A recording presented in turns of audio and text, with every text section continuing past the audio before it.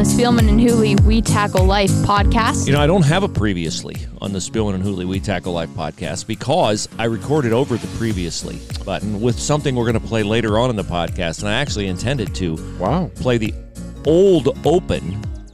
And then I know you'd say, why are you playing the old open? And I was going to say, because I have something on that button. So we'll get to that because it's an interesting topic that I would imagine will get us a lot of listenership this week from our friends in the state of Michigan. And it has nothing to do with Jim Harbaugh. It has to do with the other team in the state of Michigan that you are an expert on, and that is the Detroit Lions, who over the weekend fired head coach Matt Patricia and general manager Bob Quinn.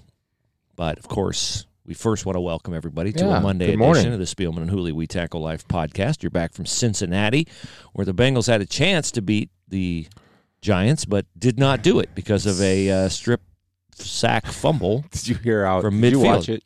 I did not. You should hear how I ended it. At the OSU basketball game at the Covelli Center, me and 40 of my closest friends. Nice. Yes. How did you punctuate the ending to that? So the Alex Erickson returns a punt about around the midfield. Nice return. I saw that. Okay, so they got a chance. Yeah, right? they do. And you know they're fighting. And I got some thoughts on the Bengals here because of a couple articles that came out that were disparaging toward the coaches and everything. And the next play, Jabal Sheard comes around, strips. Leonard Williams recovers. Ball game. And I'm just saying, and that's the Bengals doing Bengals. That's their season. Bengals gonna Bengal. And that's 113-1, Bruce, in one possession games. Yikes, that's not good. So, but I was thinking about it, and I talked about this on the air yesterday a little bit. I took some liberty to editorialize for a second, and I said, look, whatever came out, comes out. It comes out, and Carlos Dunlap's ticked off, right, or John Ross is ticked off. Then they say things that as they view it, what they see the situation has. But my eyes tell me something different. The Bengals are they play really hard. Now, that wasn't the case last year or Marvin Lewis's last year. No, it wasn't. And they're improving. They're a better team. Now, obviously, when you remove Joe Mixon and Joe Burrow, you know, their chances of winning are going to go down. I thought Brandon Allen played okay for getting 3 days of practice in with the team, with the guys he's actually going to play against. Very respectful. They just can't run the ball. And that's, you know, the offensive line, I think, still has issues from my perspective. They weren't bad in pass protection yesterday, but just could not run the ball as opposed to watching the Giants who could run the ball. But as far as like college atmosphere, this, that, I didn't sense that. I didn't see that. I see guys playing for each other. And I talked about leadership and as from a coaching standpoint, and I ask every coach every week, what's your philosophy on leadership? And all of them said, honesty and truth and accountability. You might not like it, but that's the way. It's the only way to do it. And, you know, what you like to present all the time when you talk about leadership is that I ask the coordinators and the head coaches, and everything is present a vision, right? What's your vision? And then you have to go try and get it. But that vision cannot be accomplished if the house is divided. And so I didn't sense any of that. I didn't see any of that. I think Zach Taylor's learning, and I think he's getting better. And I think they're just some guys away, I mean, personnel-wise. Yes, but they they are. play hard. I think Von Bell's had a pretty darn good year for them. Von made some nice plays yesterday. I'm not just saying that because he's a former Buckeye. I think he's doing some things. Mackenzie Alexander. It's Mackenzie, I come to find out, not Mackenzie. Okay. Mackenzie Alexander is playing really well this year, in my opinion. William Jackson is playing Jesse Bates. Jesse Bates. So that back end is pretty decent. And they did a nice job.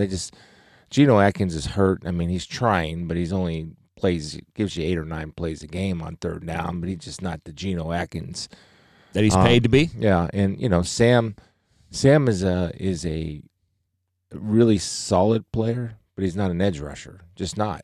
No, Sam Hubbard's a nice player. Sam Hubbard's the kind of guy you have to have about 20 of those kinds of guys on your team. Then you're really, really good. But if he's your top end, you're going to struggle. Yeah, but other than that, you know, hey, I was just happy we got the game in. I mean, the NFL was crazy yesterday. What happened in Denver was insane. I think the NFL actually sent a message to the whole league through Denver, to be honest with you. Well, they sent one through the Saints for sure. Wow, 7th round pick and $500. Fining them, and then Patriots got fined. So yeah, I don't know if it's optics. I don't know if it's serious, but they're serious. So we'll see. I don't know how that Denver game came out. I saw Taysom Hill rush for 2 touchdowns on the highlights. I didn't 31-3. 31-3. Well, good for the kid they signed from Wake who got him a field goal. I'm driving out here. I was listening to the interview of the kid, and could you imagine? I mean, he played a little quarterback at Wake Forest. Yeah. His last touchdown pass was against Clemson in 2017. It's probably the last time he took a quarterback snap, Probably. to be honest with you. You get up and say, okay, you're starting quarterback in an NFL game, and it takes a little bit of courage to go out there and do that. Sure, absolutely. So does. I commend the kid, and I absolutely think that the NFL is using them as an example. What happened was the quarterbacks were together. One of them tested positive. They didn't have masks on, although the quarterbacks did say that they were properly socially distanced. It doesn't matter. There's the rules. Nope, contact tracing. Well, I think this with the NFL, and you and I talked about this. There's certain things. If you are going to work within a corporation and you're going to work under the umbrella of the NFL, and you agree to follow the rules and the protocols that the NFL set out, then you have to follow them. Yeah, you do. If you don't follow them, then there's going to be repercussions and consequences, and that's the way it has to be. Like, for example, yesterday down in Cincinnati, I'm up in the press box. Everybody in the press box, it's a very limited amount of people. There's probably 4 or 5 people in there, in a pretty decent-sized press box, okay? You know that I had COVID. You know that Kevin Kugler had COVID. Right. The 2 guys that are the stats and Kevin Spotter are tested Saturday night and Sunday morning, twice. So they're clear, all right? The other support staff, they're not near us. They're not allowed to come near us unless it's absolutely necessary. Then they immediately remove themselves. So they're with us for 10 seconds. So anyway, I get there very early, as you know. I get there about 9:30 in a 1 o'clock game. And guy walks up, Chris. I've been told by somebody that when you're not on the air, you have to wear a mask. And I am the only one in the booth. The only one in the booth. All alone. You're a threat to yourself. I'm a threat to myself, and I'm going to give myself that I can't give. Yeah. You're going to give yourself something you can't get anymore because you've already had it. So, my initial reaction, again, and we talked about my lessons I learned last week, my initial reactions, ooh, the heck. Yeah. And I said to myself, look, I accepted this job. Right. If Fox wants me to do this, if the Bengals want me to do it, I'm here working. And if I don't want to do what they want me to do under the premise of why I'm working, then I'm free to leave. Yep. So I did it. I was at the Covelli Center yesterday. I was with a colleague who had a gaiter on, one of those things you wear around your neck, and he pulls it up, and he had it over his nose and over his mouth, and a usher came up and very nicely gave him a mask and said, I have a mask. I need you to wear this kind of a mask. And he said, I have one of those masks. I'll go put it on. So he did. So, and I don't blame anybody that's delivering a message. No, they're just, as you said, the delivery mechanism. Yeah. So there we go. All right. So we will. How about Chubb? Yeah, Nick Chubb and the Browns get a victory in Jacksonville. And oddly enough, after the game, the Jags GM got fired. David Caldwell? Yes, David Caldwell. Been there since Doug 2013. Marrone was assured by the owner, Mr. Khan, that he will be around for the rest of the year, even though Doug Marrone is the reason why the Jags came up 2 points short yesterday. And I don't know if you know this or not, but in the course of the game, the Jags scored a touchdown at one point and kicked the extra point. Mm-hmm. The Browns were penalized on the extra point, which moved the football half the distance to the goal. And Doug Marrone decided that he would violate the oft-cited coaching no-no, take points off the board. He took the PAT off the board. They went for 2. They didn't get it. And then he started chasing. So then they lose by 2 because at the end of the game when they scored, they had to go for 2 to tie the game, and they didn't get that either. So what a stupid move by Doug Marrone, although as a Browns fan, thank you, Doug Marrone, because the Browns are 8-3. And Nick Chubb was the reason why they're 8-3 because Baker Mayfield was very average again. Okay, but he didn't turn the ball over. He didn't. Threw for 200 yards and 2 touchdowns in weather where he missed a bunch of guys. Yeah, I agree. He missed Kareem Hunt on that key. Yes, he did. In the flat there. I thought Kareem Hunt was solid too. I think he averaged 6 yards a carry. They're good. They're good. Their running backs are good. Their line's good. That's the thing. I don't know if you watched anything. Aaron Rodgers continues to absolutely astound me on how good he is, to be honest with you. But I digress. They don't need Baker to win games. They need Baker to make plays when plays need to be made. Won't they eventually need Baker to win games? It depends. In the playoffs, won't they eventually? Not if they can run the ball like they're running. Well, yeah, but you think against good teams, they're going to take that away. But Baker's perfect. I think in conditions right. I mean, obviously, look, it's not just Baker that struggles in the weather that Cleveland had. It's every quarter. I've been there. I watched Derek Carr struggle. I watched other quarterbacks struggle. Look, his job is the identity of this football team is what it is, right? And Austin Hooper was back, caught a touchdown pass yesterday, and Jarvis Landry had 140 yards. Big game for Jarvis. Yeah, I mean, the thing is that's the beauty of the Browns, right? It can be Kareem Hunt one week. It can be Jarvis Landry when OBJ's healthy. It can be him. It can be Austin Hooper. Yep. It can be Baker Mayfield. That's why they're a good team, because they're difficult to defend and difficult to match up against. Yeah, Hodge and Higgins can make catches. Yeah. They got guys. So we'll see. They'll get Myles Garrett back this week. And the Brownies are right at this moment a wild card team. So good for them. 8-3. 8-3 is 8-3 in the NFL. That's the other thing. You only beat Jacksonville by 2 points. Doesn't matter. I mean, you agree with me on that, it's right? It's a pass-fail league. It's a pass-fail league. Right? That's pass-fail. You're right. Yeah, it's not an ABC league. It's a pass-fail. I'm sitting there watching the scoreboard for the Vikings, just kind of watching what's going on there during my game. And their half is about a little bit ahead of ours. So they start their second half. We're still on halftime. So I run down to the bathroom, come back. And when I left, it was 10-7. When I got back, it was 21-10 Panthers. Wow. 13 minutes left in the third quarter. So I start hitting the TV thinking, yeah, what's the matter here? Is somebody down in the truck just trying to get me in a bad mood? Well, what happened was, this is crazy. Patrick Chin, rookie, kind of the hybrid defensive player when you see now, safety linebacker guy, recovered 2 fumbles in consecutive plays within 10 seconds. That's rare.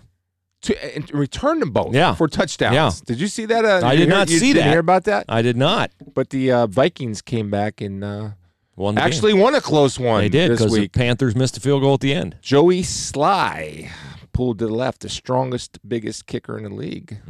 And the muscles didn't help him there. No, they did not. Good morning to Nick on Facebook, who says that you had the quote of the day yesterday when the Bengals returned a kickoff for a touchdown. You said he put a move on a kicker, which is not hard to do. Did I say that out loud? You must have. Brandon Wilson, man. That was a pretty sweet return. I'm glad. Kickers just probably despise me because I kind of drill them. Well, you have some long-standing, deeply held issues with kickers dating back to 1986, 85, 86, yes. Christopher enjoyed your funny line, too. Nobody enjoyed it more than you and Christopher. No, I'm pretty subtle when I give my lines in football. Yeah, most of the time. Sometimes I laugh at my own stuff, which I know annoys the heck out of people, but I don't care. I need entertained. Yes, of course you do. By the way, today is the last day of November, which means you have 15 days, 16 counting today, to get your health insurance squared away. And AUI Info is the company that can help you get it squared away, and it's so easy to do. You go to their site, auiinfo.com, and there's a chat that happens right there in front of you. They'll pop right up. You make your appointment. You ask your question. You do whatever you need to do. You find out about your health insurance, whether you still have the doc, the copay, the hospital, all those things that you want, the benefits you need based upon where you are in your life. Maybe if you've had the same insurance for 10 years, you no longer need certain coverages like maybe maternity care or something like that. Get what you pay for and get what you need when you're paying. But one thing you won't pay for is AUI's help, because AUI and all health insurance consultants are baked into the cost of the policy, so it is free. They're compensated by the insurance companies. Get the help from the experts who know. Chrissy, Steve, Julie, all the people at AUIinfo.com, AUIinfo.com. Great people, great service, and it's free. So it's one of the few instances in life where you get more than you pay for. AUIinfo.com. All right. It's 2 Men in a Basement. Yes. NFL Consulting. Today it's 2 men in a basement and an elephant in the room. Shall we wait to address the elephant in the room, or shall we move to the Buckeyes first, or shall we just do the elephant in the room?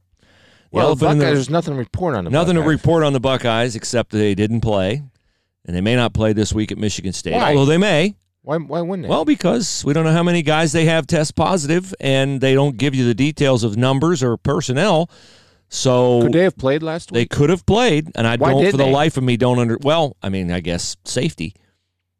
We'll get to that. Let's get to the elephant in the room, shall we? Okay. You're excited about this. I am very excited about this, as are many people listening to the podcast today. Very excited about this because your Twitter was ablaze. My text messages started to pile up about whether I'm going with you to Detroit.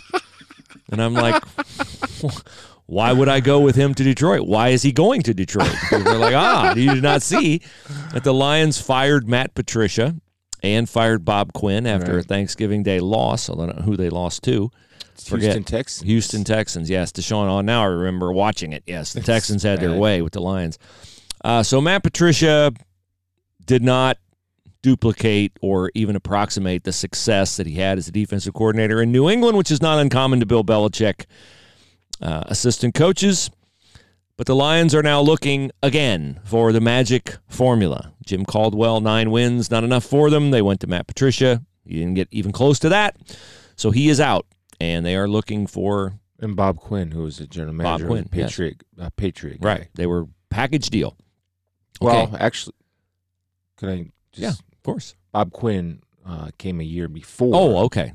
Well, Bob Quinn was the one who let Coach Caldwell go, and then hired Coach Patricia. Okay, wonderful. There you go. That definitely ties the two together. And when Patricia was his guy. Bob Quinn's quote was, and he was right. There was no wrong in saying this. He's right. 9-7 isn't good enough. 9-7 isn't good enough. Yep. It would be better than Matt Patricia, who was not popular with players, who came in with more bravado than I would prefer a first-time coach come in with, but that's all water under the bridge, as he is now on a boat out of town. And so the Detroit Lions have a head coaching vacancy and a general manager vacancy. And outstanding, phenomenal, tremendous wide receiver Herman Moore took to Twitter to endorse none other than the man sitting across from me, Mr. Chris Spielman, as the next general manager of the Detroit Lions. So if you missed that, here is Herman Moore in his car giving the reasons why Chris Spielman would not be like the quintessential bad Lions GM pick, Matt Millen. Takes Herman a while to get going. If there's going to be a new GM, that I felt a guy like Chris Spielman would be probably the most appropriate person to bring in. I know some of you have kind of pushed back against that theory, thinking that it's just another Matt Millen type move, and that's really not the case. And I can easily clarify that. And here's the reason why. One, Chris Spielman is respected by the organization. He's respected by the players. He's respected by the alums. He's respected by the fans. And when you come in and you have that type of respect from day one, that's a big plus for any organization. The next thing you have with him is the fact that here's a guy who has played the game. He's played it at the highest level. Yeah, he was in the booth like Matt Millen. Yeah, he was also a former linebacker like Matt Millen. But that's about where it begins and ends. This is a guy who does not like to lose. And he's not going to accept losing. He's not going to have excuses because our team got off to a bad start or because our team had injuries. This is a guy who played. He was a throwback player. And he wasn't going to allow anyone to make any excuses, even when we played. So I know you got a good leader there. Herman went on, but he said very nice things about you. Now, I find this interesting in that you and I have been friends and colleagues a long time.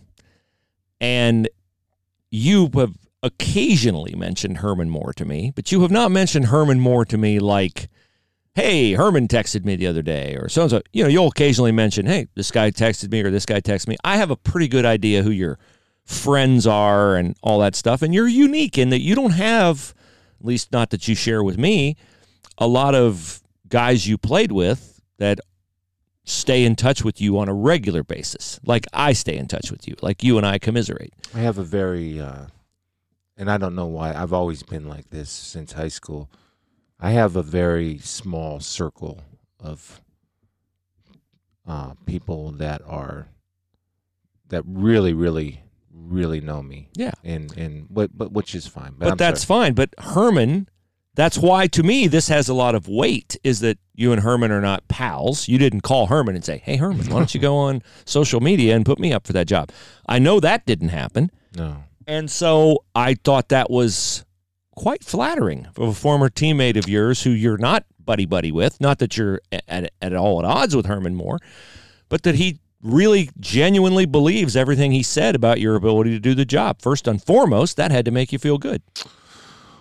I was talking to my youngest daughter about this last night, actually, and the one that I would least expect to have this type of conversation with, because she's just not into sports, which is cool. And she's in other things, and I love her dearly. And she's 18, so I'm starting, you start having more adult conversations. And I said to her, and I did, I thought I knew this. Look, I knew when I was playing, I don't think I was really well liked. I really don't. I mean, because it was all business at a high standard all the time. Yeah. And I held myself to a certain standard. And that's that thing about leadership, about being accountable. And, for the most part, I think I tried to live to my standard. There was times where I let myself down, I let my team down, which happens to everybody.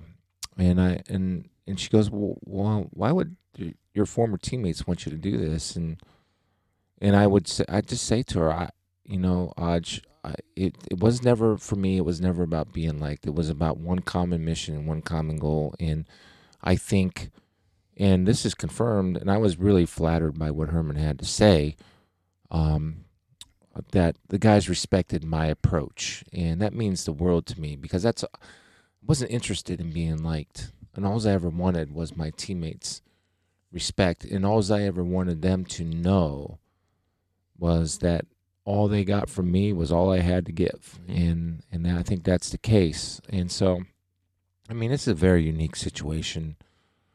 And, certainly something like that, it's obviously interesting. I don't think it would ever come to fruition, but it's obviously interesting. But it would, I'm a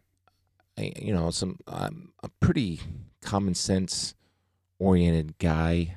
I'm pretty practical, and I'm real. And so that would have to be something where, I'm smart enough to get smarter people around me.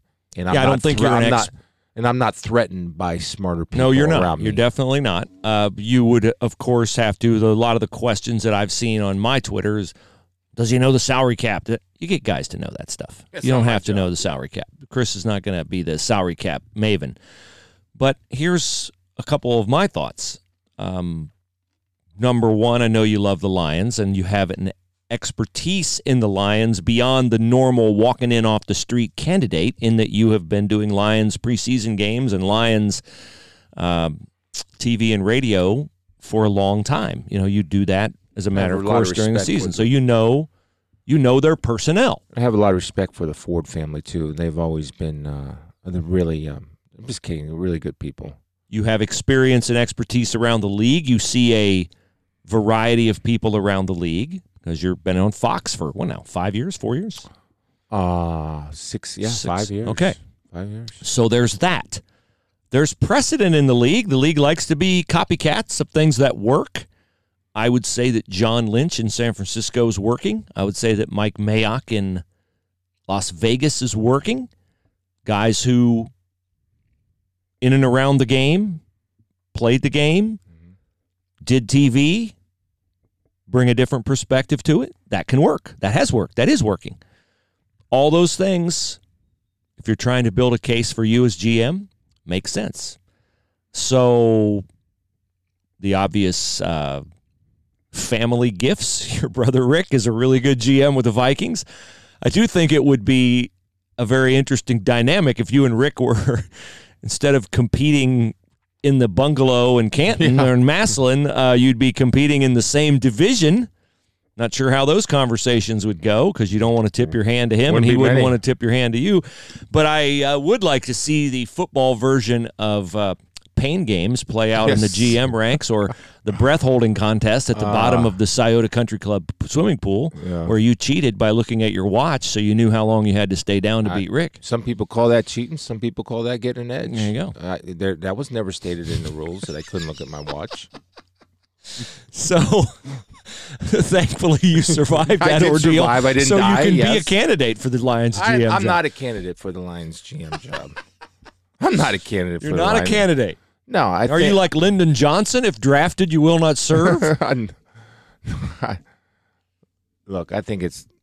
I mean, I'm flattered that even came up. It was kind of fascinating to me in this age of social media that my Twitter for 3 straight days, either it's F you, you're an idiot, or I love you, you're a genius. Yes. You know, there's no. That's the beautiful thing, I think, about me. Not. I don't say that, but here's the thing. And it's a little bit biblical, you know. I don't think I'm lukewarm to people. I evoke either you like me or you can't stand me. Yeah. There's no in between with me. There's no in between, at least off of social media. And you know, for Herman to say those things was really nice. I've had other former players just call and chat about the Lions with me, and you know, I participate on their website. I do a segment, and look, I make no mistake. I'm people that know me. You know me. I'm a humble guy. I have zero ego when it comes to football. Zero. You're all about the winning. I'm all about the winning. I know That's it. Not about the credit. You're about the winning. That's all about winning. And in order to win, in order to have a team, a good team, and this is just my philosophy. And first of all, you talk about a vision, everybody's got to have the same vision. Everybody's got to be tied to it. That's easy. That's the easy part. The hard part, to me, is when I see good teams play and I see good coaches coach, they get those guys to play for each other. They're not playing for them. They're playing for each other. They're playing for their guys. And when you have that type of camaraderie and that type of belief, and when you have the players believe that the coaches are there for one reason and one reason only, and this is how you become an effective coach in the National Football League, not from any experience, from my experience from a player to coach, is when that coach tells that player, I am only interested in making you better. I have no other interest, nothing, because when you're better, we're all better, and we have a better chance of winning. There's no other agenda on my plate but to make you the best possible player I can do and to put you in the best possible position for you to win. So, I don't know. Would I be asking you to give up trade secrets or betray a friendship if I said, give me your perspective as someone who's been close to the Lions, evaluates the Lions, does it from a media perspective? Why did it not work with Matt Patricia and Bob Quinn?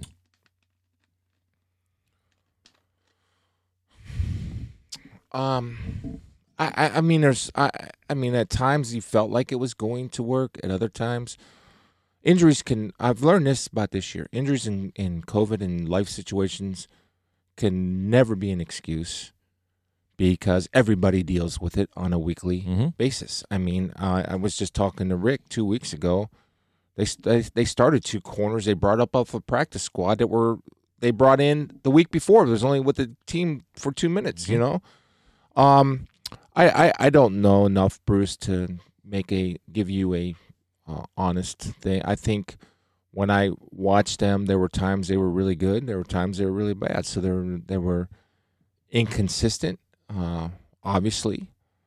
And I think one thing I learned this year, the teams that provide their own energy, what I talked about, playing for each other and their own enthusiasm. I mean, I don't know if you watched any of the Thanksgiving Day game. I did. I watched it with the sound down. It almost looked like it was torture. Texans had energy. They didn't. Lions didn't. And Texans were 2-7 or 3-7. The Whatever. Lions play Thanksgiving every year, so they should have been into the prep and all that kind of stuff. Yeah, even though there's no fans or anything, I just think, I don't know. I mean, I can't answer that question because I'm not around the program. I'm just whatever I say is just pure theory and just observation. Okay, well, is it at all something that you have thought about in the past? Like, if I were a GM, this is how I'd build a team. This is who I like as a coach. This is all.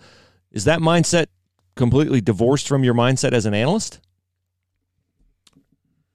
No, I have philosophies on football. You've talked. I've talked to. I think I believe in this is just. I'm not talking about I'm just talking about philosophy. Yeah. I love what Kyle Shanahan does. I love that type of offense. I love pounding the football. Then I run bootlegs and play action off of that. I love a running quarterback, a mobile quarterback, and you have to have corners in this league. You have to have defensive backs. If you don't have defensive backs, you don't have to. It used to be back when I played, you build. This is just a philosophy. I'm not saying it's right or wrong. I believe you build from the outside in. You don't build from the inside out. That is my theory because of the game and the ball being tossed around. Now we're starting to see a little bit of shift again, a la the Cleveland Browns, or the San Francisco 49ers.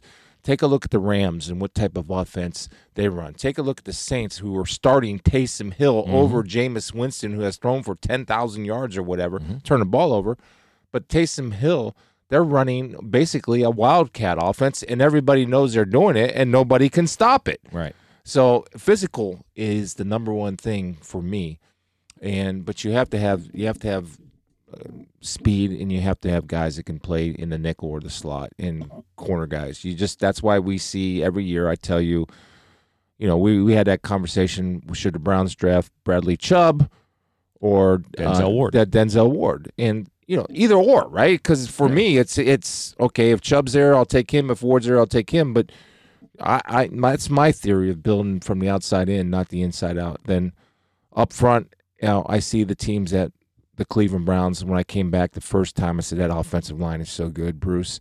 Then I watch the Cincinnati Bengals. That offensive line can't move anything. That's just not. They can't. And of course, the quarterback is the number one. But my philosophy on quarterbacks, and this has been one since I've been a player, played against great ones. As you know, played against Dan Marino, Brett Favre, Steve Young. And I hated playing Steve Young because you didn't have a chance. Troy Aikman is a great quarterback. But with those guys that didn't run around a lot, you had a chance. Guys that run around a lot, it's tough. But look, man, I think I've not been approached or anything like that, but I'm humbled that my former teammates think of that. It makes you think. I'll tell you the only cool feeling I had about it was I was sitting in a hotel room and all of a sudden my phone's going off and this and that, and the only feeling I had was a little bit of validation that I did it the right way. Even though it didn't feel like it at times, I did it the right way. So well, that's cool. All right, but one last thing. Do you promise Lions fans who would be nervous about you and Matt Millen having some similarities, you promise right now that you would not draft a first-round wide receiver 3 years in a row? 3 years in a row. No, not 3 years in a row. Charles Rogers, Roy Williams from Texas. I can see him. Calvin Johnson, the Hall of Famer. Calvin Johnson, he got one. He hit on 1 out of 3. Yeah, there you go. That's good memory on the Charles. I just remember Charles Rogers from Michigan State. It's number 2 Him pick. and Jeff Smoker was the quarterback. The aptly named Jeff Smoker. Very well. Yes. Very good, sir. All right.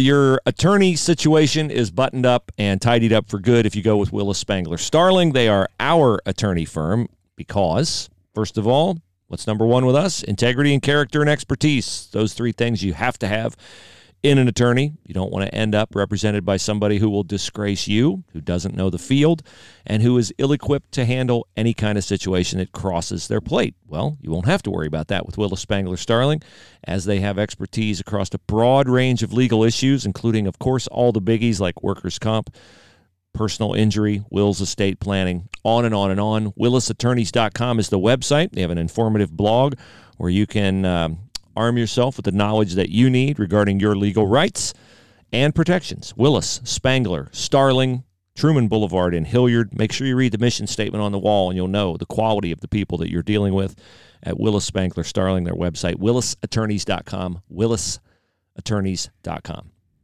All right, Ohio State did not play at Illinois, even though it could have. I still don't know why they didn't play. I guess they felt like by playing, they would have perhaps... They said expose Illinois. Would not have been fair to Illinois to go over there. But if you go over there with guys who test negative, I mean, I get the point that you don't. Maybe they didn't feel like they had an adequate handle on the problem within their own ranks. Here's what I'm thinking. They test every day. So maybe on Thursday they had a certain number of tests. On Friday they had a certain number of tests. I'm speculating. Sure. The number of tests increased from Thursday to Friday. So the rate of increase alarms them in that if we go over there tomorrow, we might have guys who test negative in the morning, but by nightfall they might have more numbers.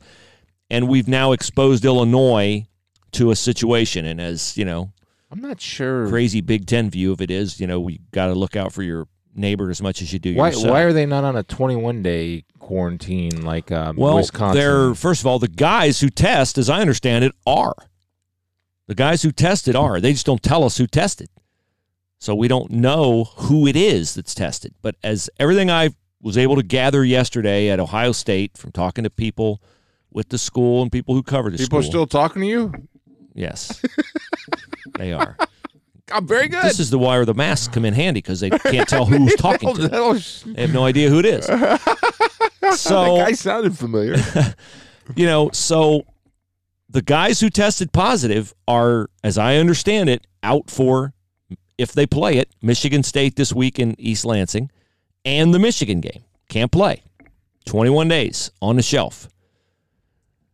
But they did not have a number of tests in excess of the 5% number among players. Yes. That results in an automatic cancellation of the game. Okay? So they have shut down their facility. They're spraying it all down, hosing it all down, hazmat suits and a whole business, I'm sure, so that in hopes they can get back in there by late in the week, practice. They're hoping Thursday, walk through Friday, play Sparty on Saturday. Yeah. But it should be noted that the other teams in the league who have had to pull out of a game, Wisconsin, Maryland, I might be leaving a team out, have all, once they missed 1 week, missed a second week. Okay, so if they miss a second week against Michigan State, now they are at 5 games max in the regular season, and unless widespread cancellations happen throughout the rest of the league, which would drop the minimum number of games, the average number of games played by every team in the league below 6,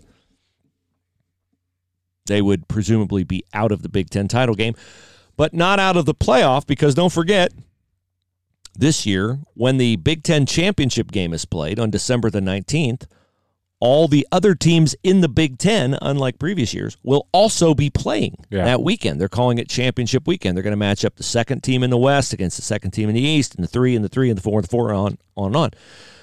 So it looks like, let's say they're not eligible for the Big Ten title game. They would probably get Wisconsin on championship weekend, which I would argue would do more for their playoff hopes than playing Northwestern. Did Northwestern lock that Northwestern is pretty well in charge of the Big Ten West because, A, Iowa's lost twice and Northwestern beat them. Okay, so Northwestern would have to lose 3 to lose a tiebreaker to Iowa. And Michigan State just beat Northwestern. correct? Michigan State just beat How'd that Northwestern. happen? I have no idea. Rocky Lombardi. Rocky, the great Rocky, hit 2 passes. He was That's how it good. happened. Yeah, He's on he was fire. good. And Wisconsin's ineligible right now because of minimum number of games played. So if it's not Iowa and it's not Wisconsin, Minnesota's had a terribly disappointing year. Right. So it's going to pretty much have to be Patty Fitzgerald and the Northwestern Wildcats. So for playoff resume, for optics, I would argue beating Wisconsin is more impressive than beating Northwestern. So not playing in the Big Ten championship game, and say they only played 7 games. Well, they would have that would be the championship weekend game. Let's say they miss another game. Say they miss this week against Michigan State. If they play the next 2, let's start with that. If they play the next 2, they're fine. Right. They've played 6, and they'll be 6-0. If they play only one of the next 2 weeks, they'll be at 5 games, presumably not eligible for the Big Ten title game, which would end their streak of 3 straight outright Big Ten titles with an asterisk, but it would still end it. Which it's unfortunate, but it's not a huge deal. They would still be eligible for the playoff because they're going by eye test in the playoff. They're not going by minimum number of games. So then let's say they beat Michigan and they beat Wisconsin. So they're 5-0, 6-0. 6-0, they'd get picked. Because they're not going to pick anybody else in the Big Ten. There's nobody in the Pac-12. There's nobody in the Big 12. Well, Florida looks pretty good to me. Yeah, but how many SEC teams are you going to take? Florida, Alabama. Let's say Clemson beats Notre Dame. They're going to take Clemson and Notre Dame. They should. Yeah. They're going to take the SEC champ. And, I mean, if Florida goes to the SEC title game, they either win the championship and get in. Now, I guess this would be the danger. Yeah. Florida beats Alabama. That's the one. So you're going to take one-loss Alabama over unbeaten 6-0 Ohio State? Yes. You would? Because they played more games? Yes. Okay. And Ohio State beat who? Well, you can only beat who you play. Okay. I know they're in a crappy league. I'm not trying to get started an argument. No, I know. I'm They're just in a looking at crappy it league. realistically. I mean, you're putting. It's not forth, Ohio State's fault. It's the Big Ten's fault. This is odd in that you're taking the Bruce Hooley role and I'm taking the Chris Spielman role. This is bizarre one. Yeah. But I'm just trying to look at it honestly. Like I'm watching Florida play, and I'm watching Clemson play, and I'm watching Alabama and Notre Dame play. And, I think the ACC is much improved. I think the ACC is better than the Big Ten this year. You can argue that. North Carolina would waylay everybody in the Big Ten except Ohio State. I mean, so I'm saying it's not Ohio State's fault. Ohio State's great. And it is Ohio State's fault. They've just crushed everybody into ineptitude. Yeah. They just have. They've just demoralized everybody. In recruiting, yes, and on the field too. Well, I'm just saying it starts with recruiting and it translates on. Yeah. I don't know. It's something that I would be concerned about if I was Ohio State. Yeah, they'll have to be concerned about it. Sure. And here's the cool thing about this whole, and it's playing out how I hoped it would. The Big Ten, everybody, I get it. Some of the rules are a little different, and there's no universal rules amongst college football. I get all that. But, people think every time there's a COVID case, I look on Twitter, cancel this season. Yeah, I know. You don't care about these players' health. Yeah. Not one player, I don't think. Maybe one has been hospitalized. But I just think the NFL, and I just want to say that it is admirable, their job that they're doing. They're actually thinking about, now, I don't know if they don't want to do this, but if they have to, they'll add an 18th week. Mm-hmm. And the only thing you do then is eliminate the week in between the Super Bowl, the off week that you have. The other thing I heard, and I don't know if this is true or not, but a playoff bubble. You just isolate the teams in a hotel, which I think makes, when you get to the playoffs, I think it makes all the sense in the world. Absolutely does. The NHL had great luck with that. I think they played the NBA season, although I paid zero attention to it, so not sure about that. Matt wants to know if the 2 Men in a Basement Consulting is heading to Detroit. Matt, you'll have to go back and listen to the podcast if you were not with us from the 20-minute mark on. We spent a lot of time on Mr. Spielman as the next Lions GM. If I did that, he says he's not a candidate, but he did not go Lyndon Johnson. He did not say, if nominated, I will not serve. They'd be crazy not to talk to you about what you think about people around the league. I hope they do. I fully anticipate that that I'll probably get a call. Hey, what do you think? Who do you talk to? Who do you know? I have a couple guys in mind that I'm not.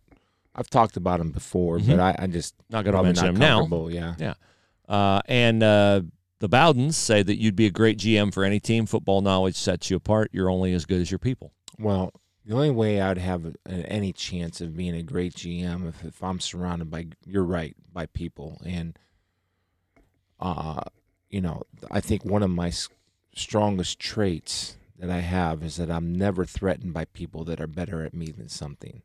I'm never threatened by that because I know it's just a great opportunity to learn. Like Bruce is better at me than radio in cross country. I was going to say, look who you're doing a podcast. Yes, I know, Bruce. Yes, we are great. We love you. Yes, I couldn't. You would have done it to me. 98.9 the answer. 5 to 7. There you go. That's right. By the way, who have you booked for guest for today? Anybody?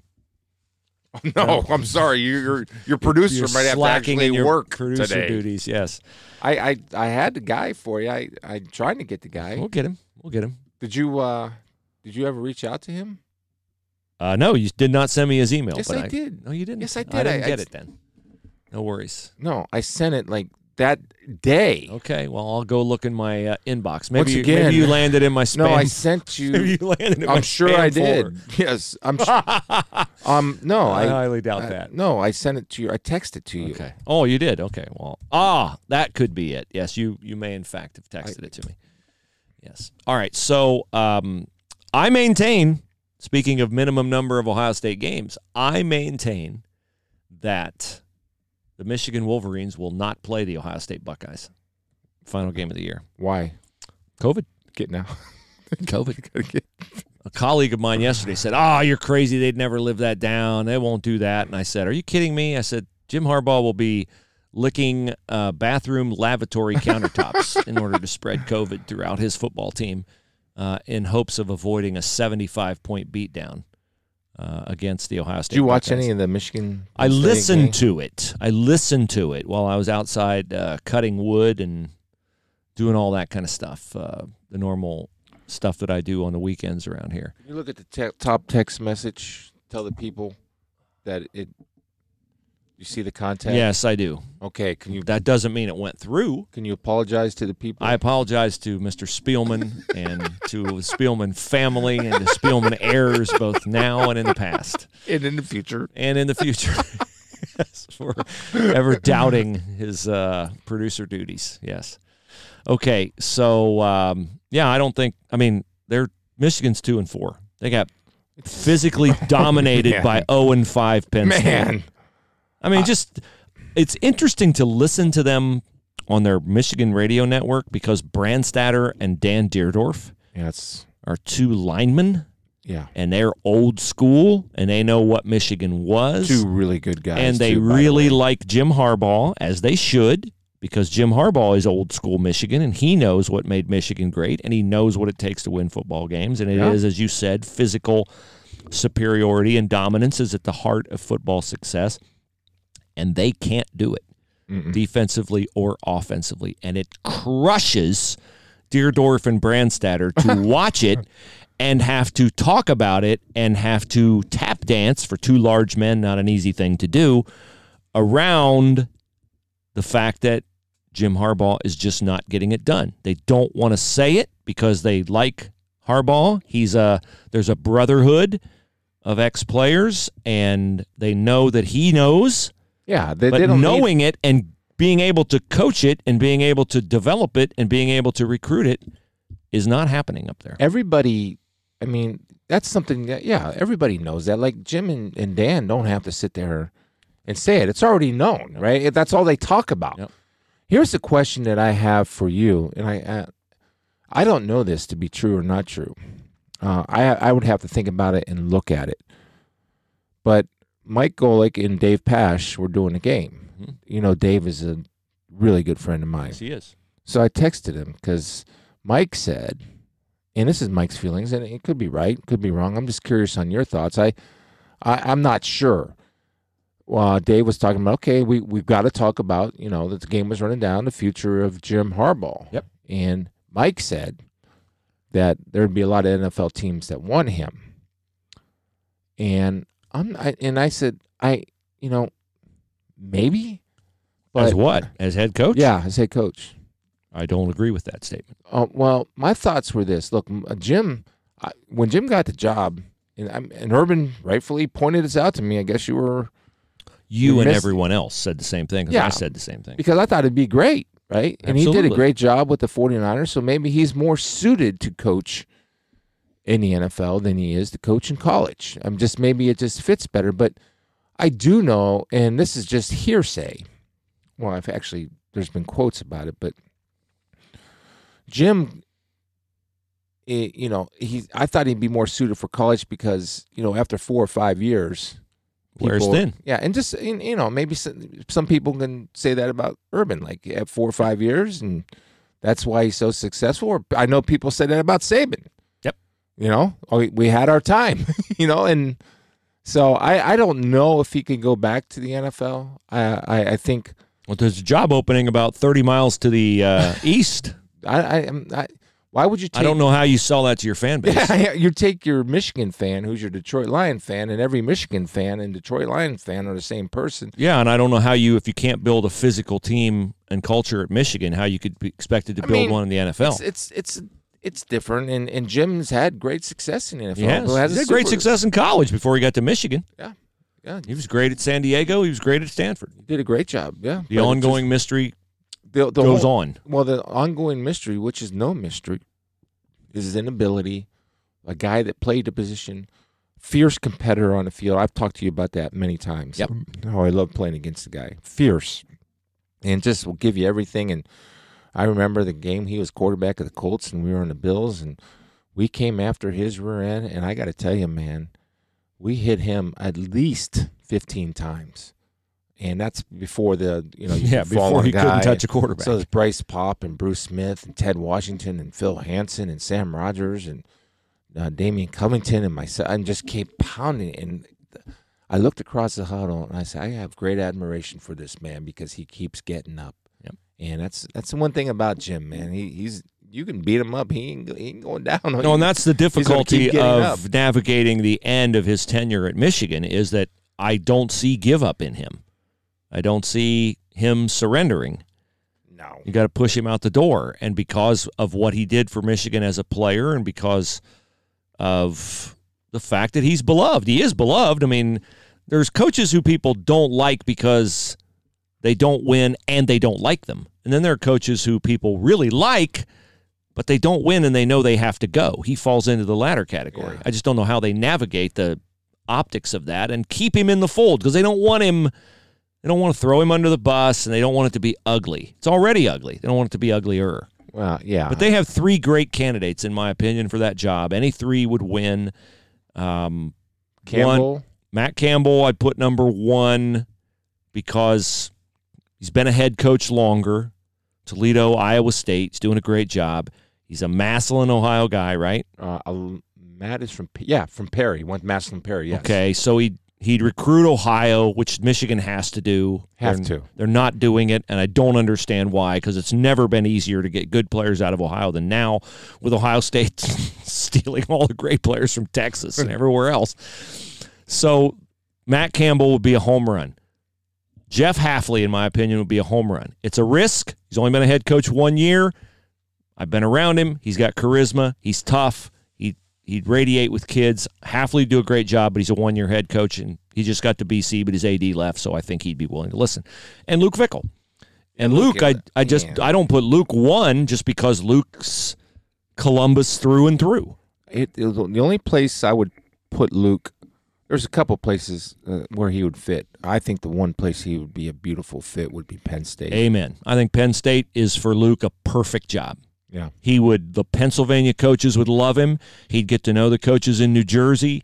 He'd recruit the East. He'd recruit the Midwest. He'd still get guys out of Ohio. He'd build a physical team. The low-key nature of life in State College, I think. But a friend of mine asked me a really interesting question about Luke. He said, are there any parochial schools in State College? And I looked it up, and there really isn't a DeSales equivalent that I could find online. Why does all his kids go? Yeah, I'm sure they would. Yes. Well, I don't know. Where do they go? 6 kids. I would assume that they would. I'm sure the Catholic education's important to Luke and Amy. So that would be interesting. There are, however, 4 Amish schools in State College. If Luke would be interested in converting over to the bright Mennonites, side. Come on over. The Amish. Yeah, that's Amish territory. Where's brother. Luke? He's on a horse and buggy. Horse and buggy. Here he comes. Clip, clop, clip, clop, clip, clop. Here he comes. Wanted to read this email that we got. SpielmanHooleyPodcast@gmail.com. James in North Carolina. He says, "Hi, Bruce and Chris. Several months back, I nominated my niece to win some of the COVID-19 relief funds. I asked you to pray for her as she was either never saved or was very far from God. My nomination was picked. Bruce read the nomination on the podcast. I'm sure people heard and prayed about the situation. She got married in September, and the minister that married she and her husband led her husband to Christ, and she is now professing faith in Christ. Thank you for your podcast. Wanted to let you know you guys had a part in seeing at least one person saved." I love how he said it, seeing one person. Yeah, that's cool. That's really cool. You sent that to me, and that's really humbling when we get those. Yeah, that's why we do it. So awesome. Okay, so we covered the Bengals, Browns, Buckeyes, the Lions, Buckeye hoops yesterday, pretty uninspired performance.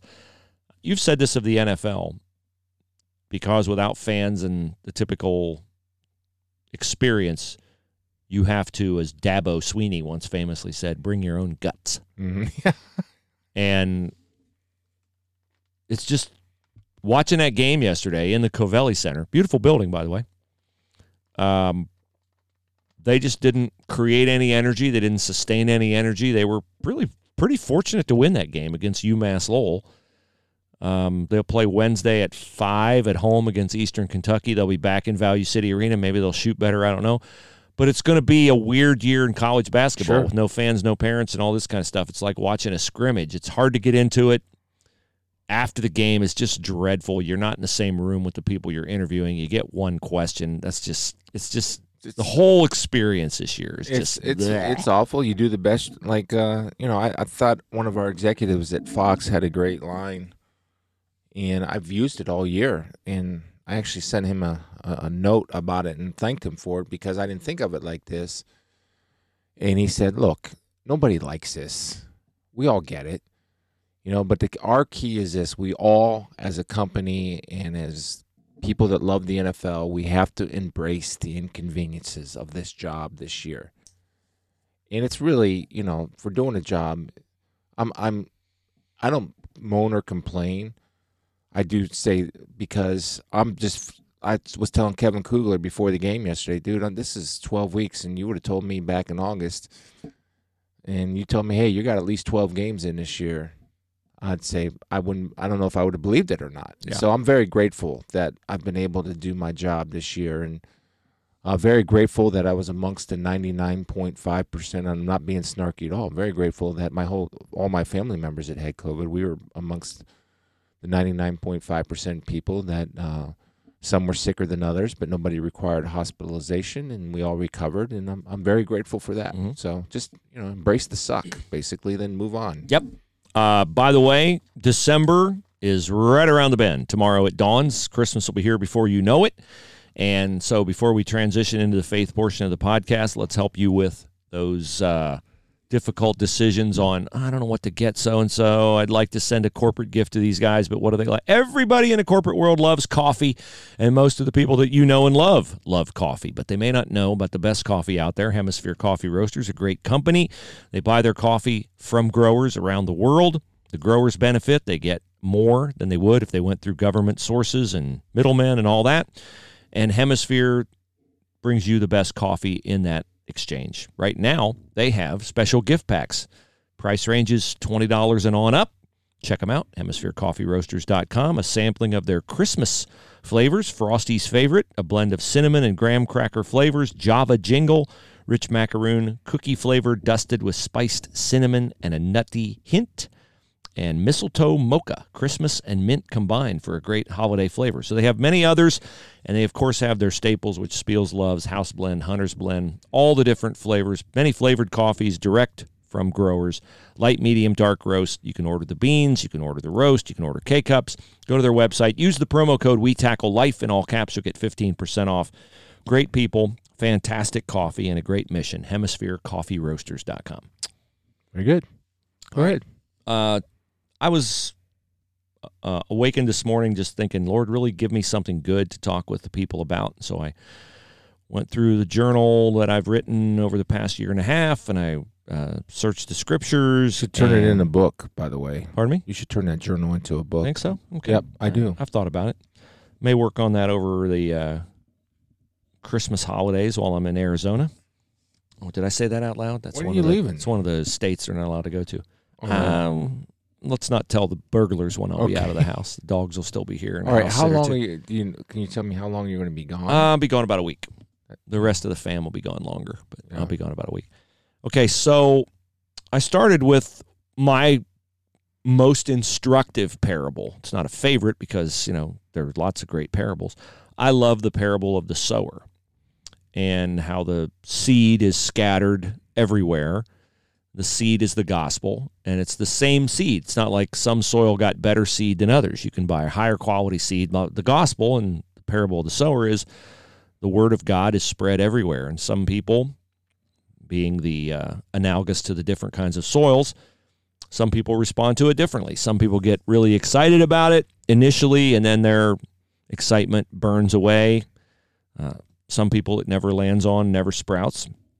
And then there are others that they're analogous to good soil. The seed grows strong and yields a great crop. And for a long time in my life, I was either rocky soil that the seed never penetrated, or I was very shallow soil that the seed penetrated and made a difference in my life for a few weeks, a few months, maybe even in some cases a year or so, and never took root. It's hopefully taken root deeply and is yielding a harvest here in the last year and a half, which I personally can become discouraged about that in terms of time wasted. God's not discouraged by that. God's just like working on you all the time and wants to bring you to a point where you're fulfilling his mission. And so while I see my failures and while I have regret, he does not, because his love for me is such that he doesn't remember my past failures. He wants me where I am right now. And I thought about how beautiful that is, how much of a, Chris, you said before about how you're a second chance person. And you've always been, when we've talked about athletes who do stupid things off the field, stuff like that, I'm like, off with their head, be done with them. And you're like always ready to give them a second chance. So you really have a deep extension of forgiveness for people that I struggle with most of my life. And all of a sudden, out of the blue, a verse came to my mind that speaks to that waiting that I've made God wait on me and my failures to let the seed sprout earlier. And it's Romans 12:2. It's do not be conformed to the pattern of this world, but be transformed by the renewing of your mind. So you'll be able to test and approve what God's will is, his good, pleasing, and perfect will. And for a long time, I let the world get into my thoughts and get into my attitudes and get into my actions, and I responded to anger with anger, to resentment with resentment, to bitterness with bitterness, to immorality with immorality, and words, and not very often with deeds, but still with words and attitudes. And yet all that time, God's love and patience for me stayed constant and strong, and he kept pulling on my heart, pulling me toward him. And honestly, I believe he crafted the circumstances of my life to bring adversity into my life at different intervals to call me back to him, to make me rely on him when I got too self-reliant. And I have a friend who says life is lived forward, but understood in reverse. And there were times I was going through things that I didn't understand why, except that the frustration, just bugged me. And I can look back now and I can see in adversity it wasn't pleasant, but it was necessary, because I would not trade the disappointment, pain, misfortune, whatever you want to call it. I would not trade that, because all of it helped bring me to where I am now, which is I feel very appreciative And I'm just blown away every morning by the fact that I can just sit in my chair, and when I'm ready to quiet all the things in my life and talk to God, listen to God, communicate with God, He pauses and meets me. And that's amazing to me. The God of the universe has time for me and wants to enlighten me, wants to comfort me, wants to, occasionally reprove me, sort of rein me in. But I need it. And those moments over the past, almost 2 years now, have been very precious to me and will always be precious to me. I saw in my father a great deal of spiritual growth in the last decade to 15 years of his life. And Thanksgiving morning, I was thinking about my dad because it was his birthday. He would have been 94. And I thought about some of the tough times with him. And I thought about him at the end of his life, and I saw that growth in him, that patience ingrained in him, that tenderness and compassion that as a boy growing up I didn't always experience. No. And I laugh because this is your experience is a lot of other people's experience. And I just thought, I choose to remember my dad how he was at the end, and I thought, not only do I remember him that way, God views him that way. And I'm so glad that God is so patient with us that He gives us that chance to remake ourselves by that over and over and renewing over. of our mind, over and over. And I'm sort of rambling here, but it's just a compilation of my thoughts at Thanksgiving, which you try to think about what you're thankful for. I'm so thankful for my family, for my kids. My dad always said that on Thanksgiving. He would always say how much he was thankful for his family, how much he was thankful for Mom and his wife. But I know that my father grew so much spiritually, and I just find it so beautiful and so atypical of humanity, how God loves us. He doesn't get tired of our screw-ups. And so if you are beating yourself up today because of something you've done or something you failed to do or whatever, you think you're not good enough, you think you could never be accepted on, I'm telling you, you're wrong. God's love is boundless. His patience is endless. His forgiveness is unbelievably welcoming. And so that's what I have. Okay. Well done. Just while you were talking there, I was thinking as a son, thinking of my dad, the same. And as a father, thinking of me and how much I've changed with patience and understanding. Not only as a father, but also I think as a person. So for Thanksgiving, for me, I just want people to remember, and I always like to, if I'm going to say something, I want to make sure that I've experienced it. Mm-hmm. On Wednesday, after I left here, I was in an area, and there were two small businesses that I've frequented most of the time since I've been back in Columbus. So I just stopped in, and they're hurting. And I felt so awful because the crazy thing, it's nothing that they did. Mm-hmm. They didn't screw it up. Mm-hmm. And one guy, 40 years, another guy, 20 years. And they're being destroyed. And I was just telling the family that, we all should be thankful because we still have an opportunity to work and earn, and visiting these gentlemen and their families. I didn't visit their families, but just the guys, and to see the look of desperation, helplessness, and frustration, anger on their face because they didn't do anything wrong. It's not fair. Life's not fair. They get that, but to work your whole life to build something from the ground up and to keep it going and to, hopefully pass it on. Whether it's, there's, you can think of it one way or another. And regardless, the bottom line is they're losing. And I'm not sure they had to for the type of businesses that they run. Well, we hope that you guys are encouraged by today's content, and we'll stand by. That wasn't very encouraging how I just ended it. But I just want you to pray for those. Yeah, pray for those people, yeah. We'll stand by to see if Mr. Spielman is you are aware, make the Lions aware if they want to interview you, that you have a very, very cost-prohibitive buyout here with your podcast partner. Would you let them know that, please? The coattails have been dragging for a lot of years now. I have been. Why would I stop something that's worked?